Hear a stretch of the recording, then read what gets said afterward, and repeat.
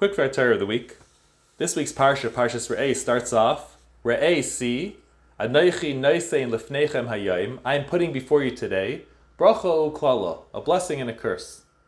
So many commentaries ask, why is it that the pasuk starts off with the word Re'eh, see, in the singular form, and then continues, noisein lefnechem, placed before you, in the plural form? Furthermore, why does it say hayayim, that it's today, when all this is not really taking place or relevant until after the Jews go into Eretz Yisrael? So many commentaries give different explanations on this.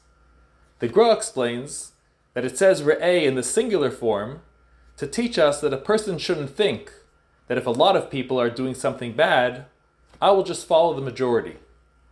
So it says the word Re'eh in the singular form to teach us that even if many people are doing something they shouldn't, you still need to do what is right. The Kli Yakar shares a beautiful insight. We are told that a person should always view the world as if it's half merits and half demerits. And therefore, your one good deed can tip the scale in everyone's favor. That we are all responsible for one another.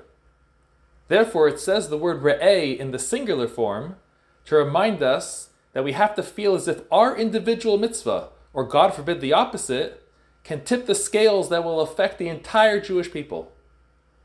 Why does it use the word hayayim today?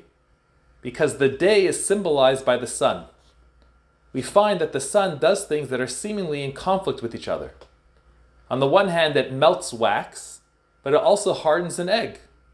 It blackens a person's face, but it will make a black garment start to turn white. How can this be? And the reason is that the sun is constant and consistent. It never changes. Rather, the difference lies in the recipient of the sun's rays. Based on the recipient, that is the effect it will have. Likewise here, Hashem is telling us that He is consistent.